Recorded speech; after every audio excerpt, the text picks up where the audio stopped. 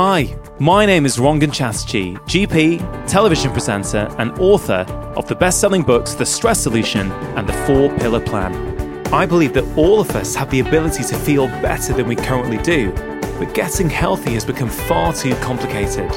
With this podcast, I aim to simplify it. I'm going to be having conversations with some of the most interesting and exciting people both within as well as outside the health space to hopefully inspire you as well as empower you with simple tips that you can put into practice immediately to transform the way that you feel. I believe that when we are healthier, we are happier because when we feel better, we live more. Hello and welcome back to episode 88 of my Feel Better, Live More podcast. My name is Rangan Chatterjee and I am your host. Now, I have a very special announcement to make today for all of my podcast listeners. As you know, my third book, Feel Better in 5, comes out in the UK on December the 26th. However, as a special festive treat, I have decided to release the audiobook version of my book today, a whole 1 week early. I've not announced this anywhere else yet. I really wanted my loyal podcast listeners to be the very first to know. This new book, Feel Better in 5, is my most practical book to date. Every single health recommendation in the book takes only 5 minutes, and I tackle physical health, mental health, and importantly, emotional health. Now, I know that many of us find this time of year hectic and stressful, and I know that the 5-minute health interventions I outline in my book are going to be invaluable over the festive period for so many of you. That is why I've decided to release the audiobook 1 week early. I've worked really hard with Penguin on this audiobook to make it a really special and unique offering. There is a bonus conversation which you can only hear on the audiobook where the world's leading experts in human behavior, Professor BJ Fogg from Stanford University, interviews me. He recently read my book and he very kindly gave it the following testimonial. A superb guide to making lasting change in your life and one of the best habit change programs I've ever seen.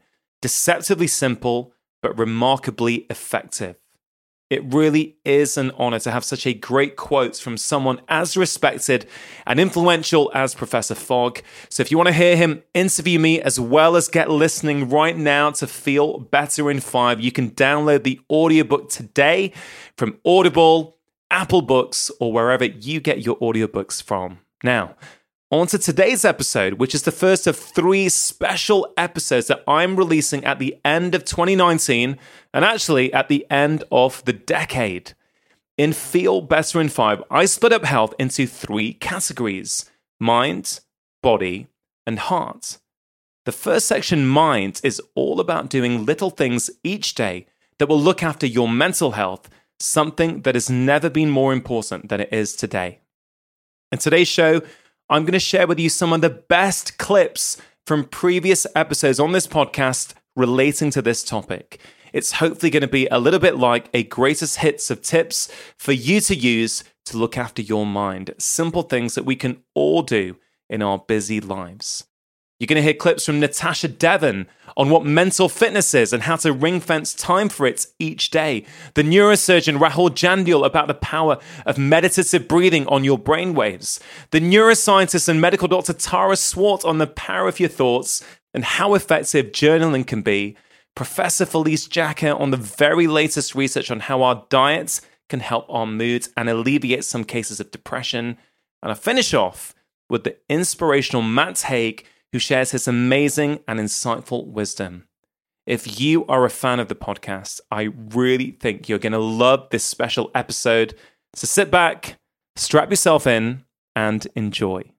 Now, before we get started, as always, I need to do a quick shout out to some of the sponsors of today's show who are essential in order for me to continue putting out weekly episodes like this one. Vivo Barefoot, the minimalist footwear company, continue to support my podcast. As you may already know, I'm a huge fan of Vivo Barefoot shoes and have been wearing them exclusively for many years now, well before they started supporting this podcast. I've seen incredible results and benefits for myself and with patients when it comes to mobility, back pain, hip pain, knee pain, and so much more. I really like this brand and everything that they stand for. For listeners of my show, they continue to offer a fantastic discount. If you go to vivobarefoot.com/live more, they are giving 20% off as a one-time code for all of my podcast listeners in the UK, USA, and Australia. Importantly, they offer a 30-day free trial for new customers. So if you are not happy, you can simply send them back for a full refund. Perhaps you're thinking about a pair for yourself or even for a loved one at this festive time of year. These shoes are not the traditional festive gift, but one that could be of real benefit to your loved ones and for the planet, because this is a brand that takes sustainability really, really seriously. You can go to the website to see all of their last shipping dates. The final one for express shipping is the 20th of December, depending on your country. But if you've missed the boat on the last shipping dates, you can think about buying your loved one a meaningful gift of healthy feet for the new year by going to the website and buying a digital gift card. Remember, you can get your 20% off code by going to vivobarefoot.com/live more. Now, on to today's conversation. What I'm trying to convey at the moment to young people is there is such a thing as mental fitness. So I think we're starting to understand mental illness, but there is also mental fitness, which is like, if it was a graph, that would be the vertical axis. Yeah. And if you think it's important, for example, to take time to exercise every day for your physical health, there are equivalents that you can do for your mental health. And I believe that we live in a culture which kind of fetishizes overworking and not taking time for self-care. And as well, the notion of self-care has been commoditized. So it's almost become this laughable thing of like, ooh, have a lavender bath type thing. But actually, that's not what it is. What all self-care is ring fencing time every day to restore your chemical balance. And that's what mental fitness is. When I was at school, I was a classic sort of perfectionist overachiever, which a lot of people would think is a good thing. But what people don't understand about perfectionists is that, first of all, you are constantly beating yourself up. Nothing you ever do is you good enough in your mind. But also that you don't do things that you think you won't be good at. So there's loads of things that have intrinsic value. Like, for example, now I love to exercise, but I will never be any good at it. I'm never going to be a natural athlete. That doesn't matter because excuse me, because I enjoy it and it gives me something, that I need. So I would say throughout school, I was kind of channeling my nervous energy into studying, overachieving, always wanting the top grade, never thinking that anything I did was good enough. And whilst on paper, my academic career looks like a successful one, doesn't really tell the story of how I felt about it. Yeah, I think that's I guess I was pausing and reflecting as you were saying that, because some of those personality traits I can recognize in myself, and the striving for perfection and only doing things that you can be good at. And I feel I've changed a lot in that area over the last few years as I've done a lot of deep emotional work on myself and actually tried to figure out where that stuff comes from. Do you feel that you've had an evolution in the last few years whereby you can now enjoy something, as you say, for its intrinsic value rather than because it's going to get that external validation? That's right. And there's another element to it as well of being a woman in the society, the culture that we have in Britain and in America and other places throughout the world, where you are, from your earliest moments, kind of taught to see your body as an enemy, something that you need to sort of tweak and shape into an acceptable form. And a lot of people, I think, exercise because they're trying to change their body rather than for the joy of it. And like a lot of people that grew up in Essex, I used to go to the gym and I used to hate it. It was a bi-daily torture that was all about shaping my body into and punishing my body for not being that shape naturally. Whereas now I go to the park, I do it in nature. There's actually a lot of evidence to show that if you exercise outside, it magnifies the endorphin production. Yeah. And I do it because I'm celebrating my body rather than apologizing for my body. Yeah, absolutely. Have you heard of something called fractals before? No. Yes, fractals are these geometric shapes that you only get in nature. Oh. And science has shown that when you look at fractals, when a human being looks at a fractal, you lower levels of the stress hormone cortisol, which is one of the many reasons why nature is so powerful for us. But you only get fractals in nature, in trees, in grass, in coastlines and lakes, and it's incredible. So it's like we're hardwired to be in nature. So it doesn't surprise me that you're also finding that.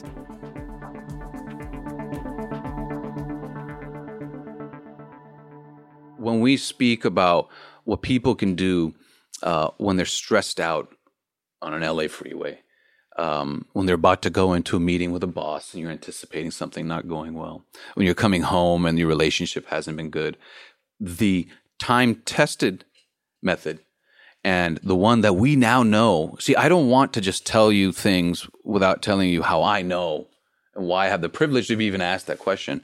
To me, is meditative breathing.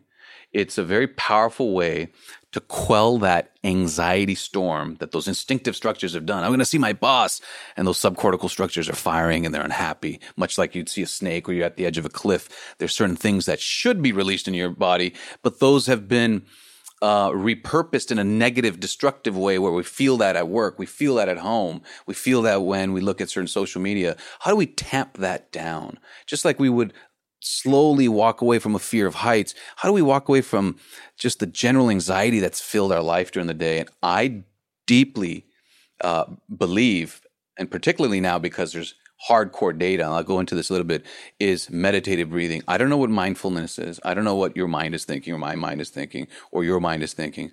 But I know that the brain is connected to the lungs and the heart through this thing called a wandering nerve. It comes down. And that the brain can send signals down to your heart, and Buddhist monks can slow down their heartbeat. I know when I put a little coil on there for people with epilepsy, kids with epilepsy, a vagal nerve stimulator, and we send electricity, the electricity can actually go upward into your brain. Wow. And quell epilepsy. Epilepsy seizures are an aberrant electrical activity of your brain. Think of it as an arrhythmia of your heart is epilepsy of the brain. It's called a vagal nerve stimulator. It's been around for a while.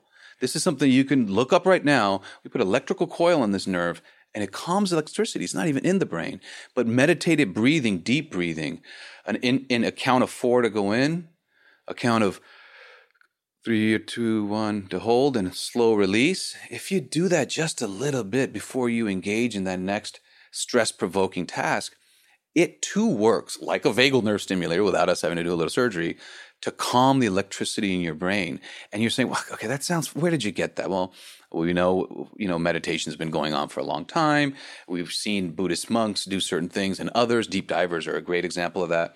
But we know this now because a study came out last year.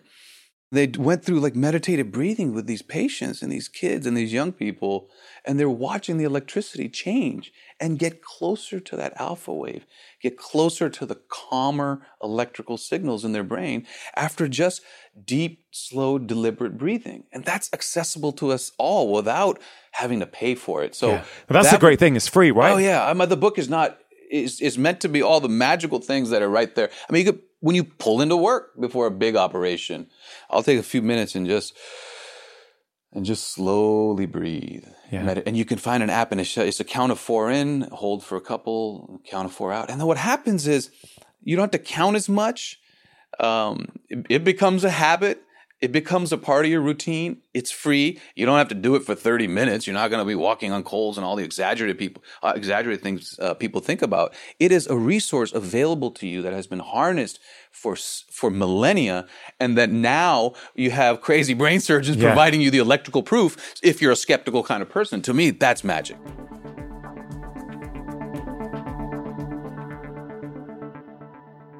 I talk a lot about health and well-being, and we often talk about food and exercise and sleep and stress, which of course are all very, very important. But what I really like about your approach is that you talk a lot about how important our thoughts are, how important our mind is, and I don't feel that gets enough airtime when we talk about health and well-being. Why is it that our thoughts are so important? So I actually think that the pillars that you talk about, like sleep, diet, exercise, mindfulness, they're important to improve the quality of our thoughts. Because if you actually think about it, why are you doing those things? You're not just doing it so that your body is in good shape. You're doing it so that you can think more clearly, you can do your job better, you can have better relationships. And all of that really boils down to how you think. So all the physical factors put your brain in good condition, and then it's what you do with it that really counts. Yeah, I guess it's it works both ways, doesn't it? Because I guess, paying attention to these physical factors helps your brain function, helps you think more clearly. But at the same time, I guess if you change your mindset and you work on your thoughts, it can make it easier to actually do a lot of these physical things we're talking about. Absolutely. I mean, one of the chapters in the book is about that brain-body connection. So I think because psychology was around for a long time before we could scan brains and bodies, it left us with this sort of idea that there's a cut-off at the neck and that what you think and feel isn't connected to what goes on in your body and vice versa. But absolutely, if you're cold or hungry or tired, it affects the quality of thinking. And if you're confident or anxious, it affects the nerves and hormones in your body. Yeah, absolutely. And I think this whole brain-body connection that you do beautifully talk about in the book is so important. And I guess for me, it's something that's really been missing in my medical training. It's something that I think has been missing for a long time in medicine, particularly 20th century medicine, the way we've, the way medicine really, really evolved to do so many great things. But I think we've lost the idea that really, I guess, people have known for donkey's years. Was that one of your frustrations with medicine? I heard you speaking about that on another one of your podcasts, and it absolutely resonated with me. I was almost relieved to hear you say it, to feel like I'm not the only one. And you'll notice that I sort of started the book by talking about how we evolved and the fact that once we developed this cortex, which is much more, a modern part of the brain that we use for articulated speech and for predicting and planning for the future, the part of the brain that had got us to that point, the intuitive, emotional part of the brain, sort of seemed to be downgraded by society, like logic and being able to speak suddenly became important, and gut feeling and emotions just became less important. Yeah, I totally agree that there is that societal narrative, isn't there? That, logic is key, and intuition sort of gets marginalized, and feelings get marginalized. What I think you've done so well, and obviously you're very well trained, huge scientific backgrounds. You have brought some of these ideas that have been there before to life, but you've got some scientific grounding in them now. And one of your, I guess one of your core concepts is, how do we create the life that we want? How do we be in charge of what happens to our life, rather than let life sort of happen to us? Is that something you feel you've always had an inkling towards, or is this something that has really evolved in your thinking in the past few years? It's funny you should say that, because as I look back now, it feels like a lot of the concepts in the book were always there in the way that I lived my life. But even since writing the book, I've come up with this new analogy, which is, let's say you and I want to go on a journey. Would you rather be sitting in the passenger seat and I choose where we go and the route that we take, or would you rather be driving and choosing the destination? It's kind of like that in life. It's very easy to go through the motions every day and let life happen to you. But if you think about it, if we stop and step back, we have a lot more choice in what we tolerate, in what happens to us, in the choices that we make, than we necessarily think. 'Cause it's easy to just sort of go on autopilot. And I think that's something that really does happen these days, doesn't it? Many people are living life on a treadmill, day to day, week to week. Before you know, another year's gone by. I think there are some really powerful tools in your approach. I just want to touch on journaling. So I'm aware that you know journaling, I know what journaling is, but some people listening to this may have heard that term, but may not really understand, what is it? How do I journal? So, if someone has never done this before and they want to, how might they start? So you literally get a blank sort of diary, and you can start by just saying what happened to you today. So, I could literally say, I woke up earlier than usual, feeling a bit grumpy. went to, meet Rongan and do this podcast, immediately cheered up. And even just in that little snippet, what you've realised is maybe if I don't get enough sleep, that it affects my mood. Maybe if I'm with somebody who I really respect and have fun with, that improves my mood. You've learned something already just by recording that. Over time, you can get down to talking about things like emotions and intuition. You're basically talking to yourself. You're recording it to look at later. So you might say, I had an argument with this person and this is how it left me feeling. I wish I hadn't said X. If something like this happened again, this is what I'd choose to do in future. So you basically use the journal as a way to sort out your thoughts, to get them out of your head and sort of be able to look at them more objectively and create a narrative that you can look back at and make certain different decisions about your future. I do journal from time to time. I haven't made it a constant daily practice, but I go through periods of time in my life where for a few days, a few weeks, I will journal. And I personally like doing it first thing in the morning as part of my morning routine. And, I wonder if you know about this as a neuroscientist, but I'm not entirely sure, but sometimes I feel, you've been in a deep sleep, you've woken up, there's so much going around in your subconscious. And when you just start writing first thing in the morning, I sort of feel that what I'm doing is I'm just helping to process my subconscious mind and get it out onto paper. So as you say, it's getting out of my head and onto paper. And one of the big problems I see these days is that people are living in their heads. They've got all kinds of anxieties, fears, insecurities rushing around their brain. But the simple act of writing it out, in some way, quite literally, takes it from your brain and out, onto paper. Well, I fully believe that just like doing aerobic exercise can help you to reduce levels of the stress hormone cortisol, that speaking out loud or writing down these thoughts that are racing round and round in your head, instead of suppressing them or just letting them build up, till it feels like your head's going to explode, is a way of reducing stress. So actually, if you've got anxieties or negative thoughts and you write them down, or you have somebody that you trust that you can talk to, it gets it out of your brain-body system, just exactly like exercising can release stress hormones from your brain-body system. Just taking a quick break in today's conversation to give a shout out to the sponsors of today's show. Athletic Greens continue their support of my podcast. To be really clear, I absolutely prefer that people get all of their nutrition from foods. But for some of us, this is not always possible.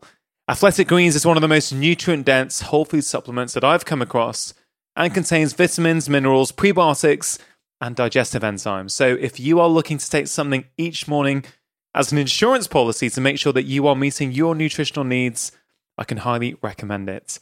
For listeners of this podcast, if you go to athleticgreens.com/live more, you will be able to access a special offer where you get a free travel pack box containing 20 servings of Athletic Greens, which is worth around £70 with your first order.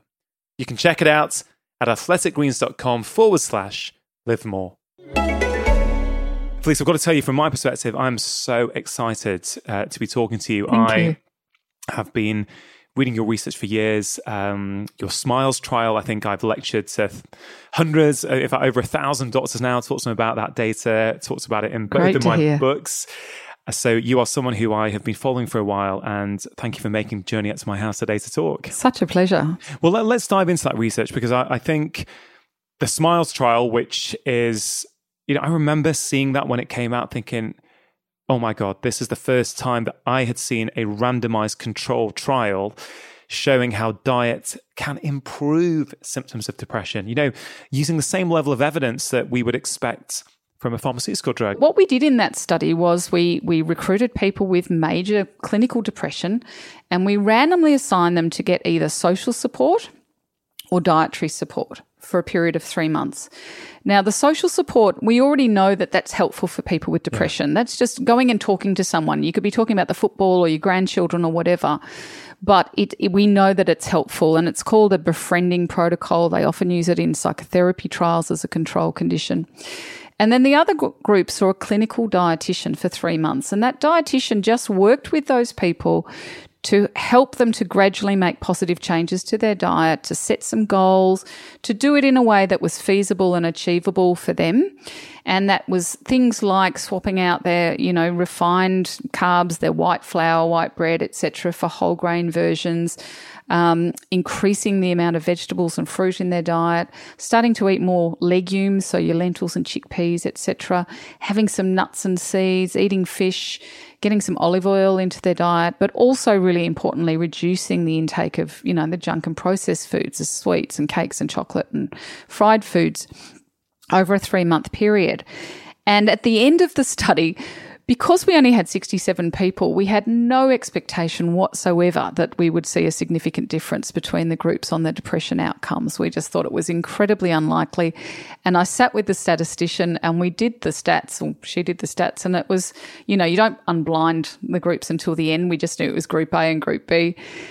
And there was just this massive difference in the depression scores after 3 months, and we were just completely blown away. How big a difference? Well, to put it into a meaningful context, more than 30% of the people in the dietary group achieved what we would call full remission, where they just weren't depressed at all anymore.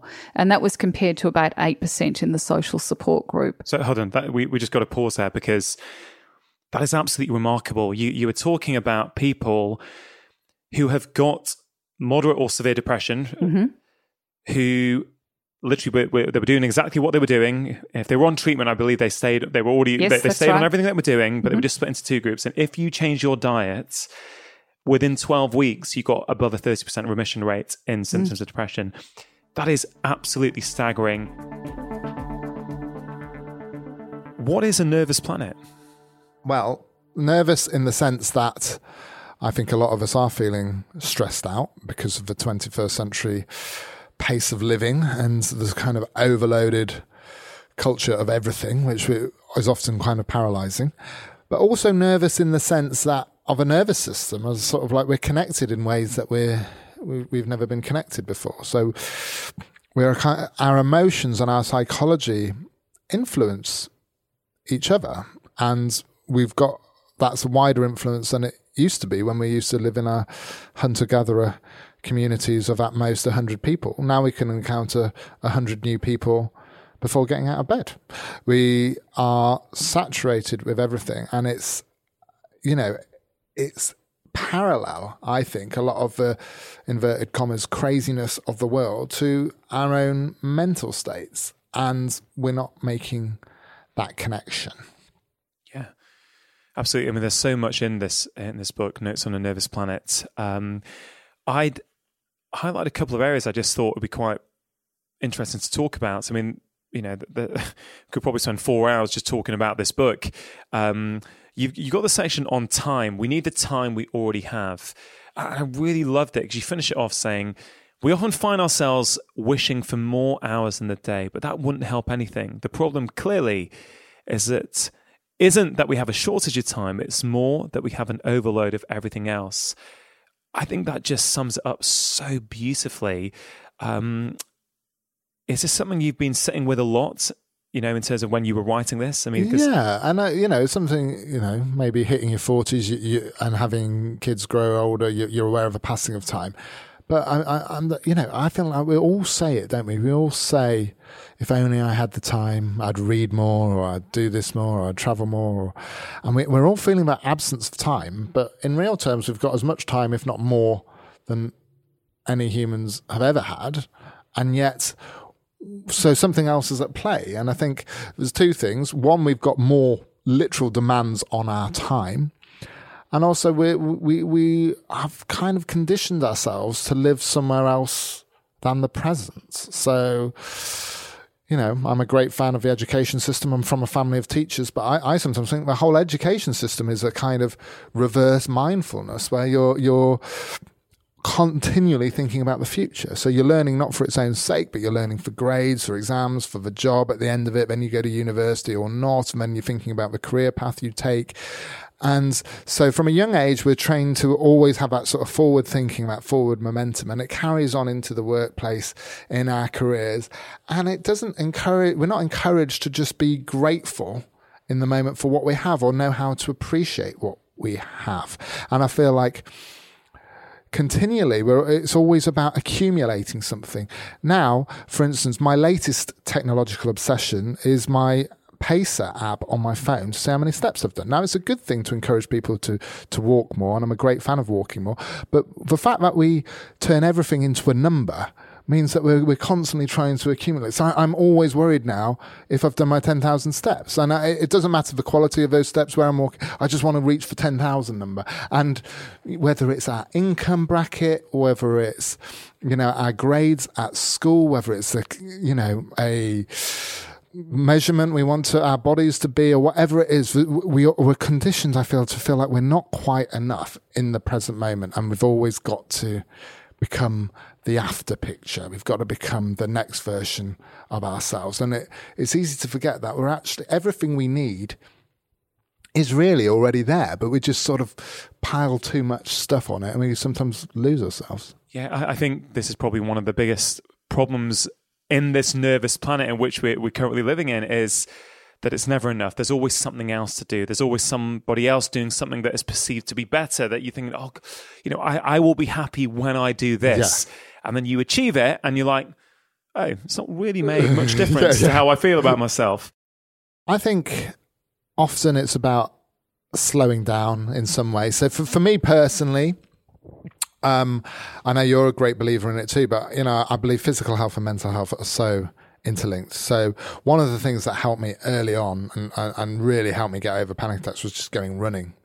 And I know not everyone can do it or wants to do it, but for me, having that space away from people, from my work, from everything else, just getting out, going running was a massive help. And I know it sounds funny, but there's a kind of truth to it. When I was running, I knew that was a place I couldn't have a panic attack, because the symptoms of running are the symptoms of a panic attack. You've got the breathlessness, you've got the racing heart, you're sweating, but you know why you are. Yeah. And it's kind of a pain that you can control over. So I found it very empowering, not just on the endorphin level and the feeling of accomplishment, but actually it gave you that sense of sort of control which panic took away. And I'm great. So running and yoga are my things. I love doing yoga came later. I actually started doing yoga for my back rather than for my anxiety, but I noticed that it was having a knock-on effect. And whether that was simply just taking that time for myself, slowing my breathing down, which is something I still watch. Another thing which is really important for me is sleep. It seems out of the triumvirate of diet, exercise, sleep is often the neglected one. You're preaching to the converted here.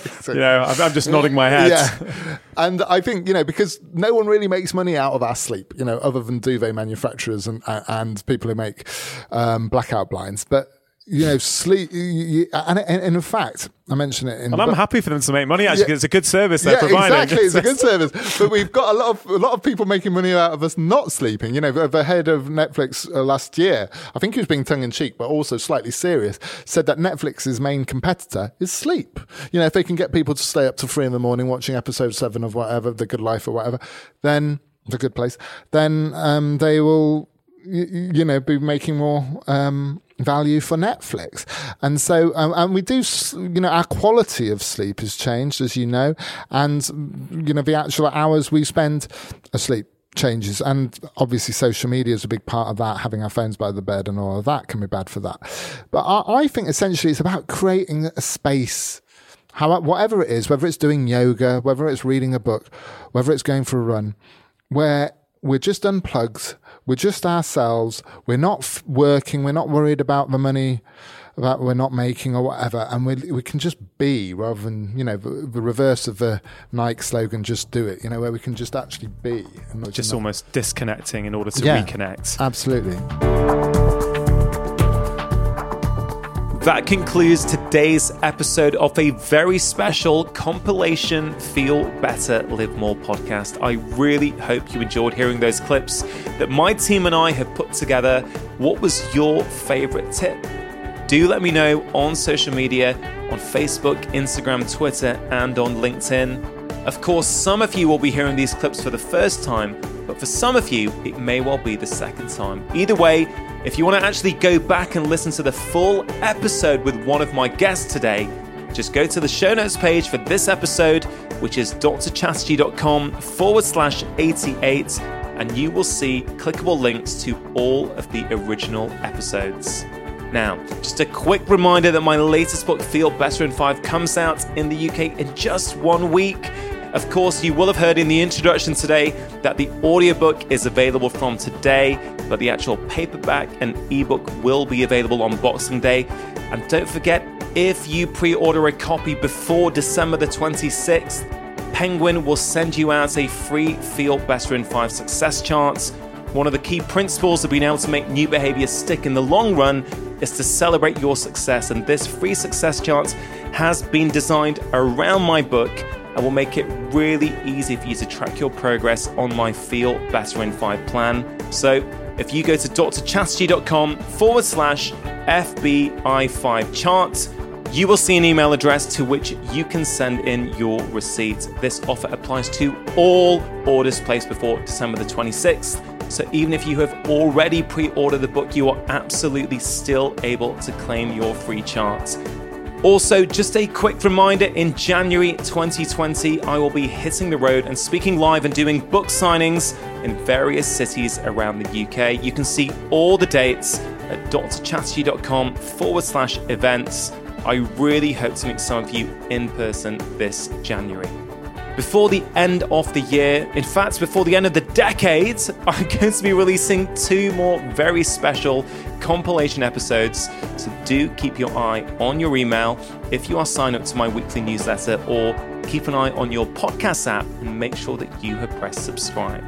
If you enjoy my weekly shows, please do consider leaving a review on Apple Podcasts or whichever platform you listen to podcasts on.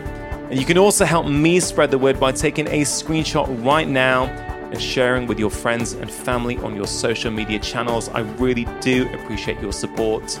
A big thank you to Richard Hughes for editing, and Vedanta Chatterjee and Joe Murphy for producing this week's show. That is it for today.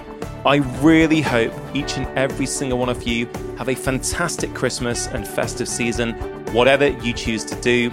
Make sure that you have pressed subscribe, and I will be back in about 1 week's time with my latest episode. Remember, you are the architect of your own health. Making lifestyle change is always worth it, because when you feel better, you live more.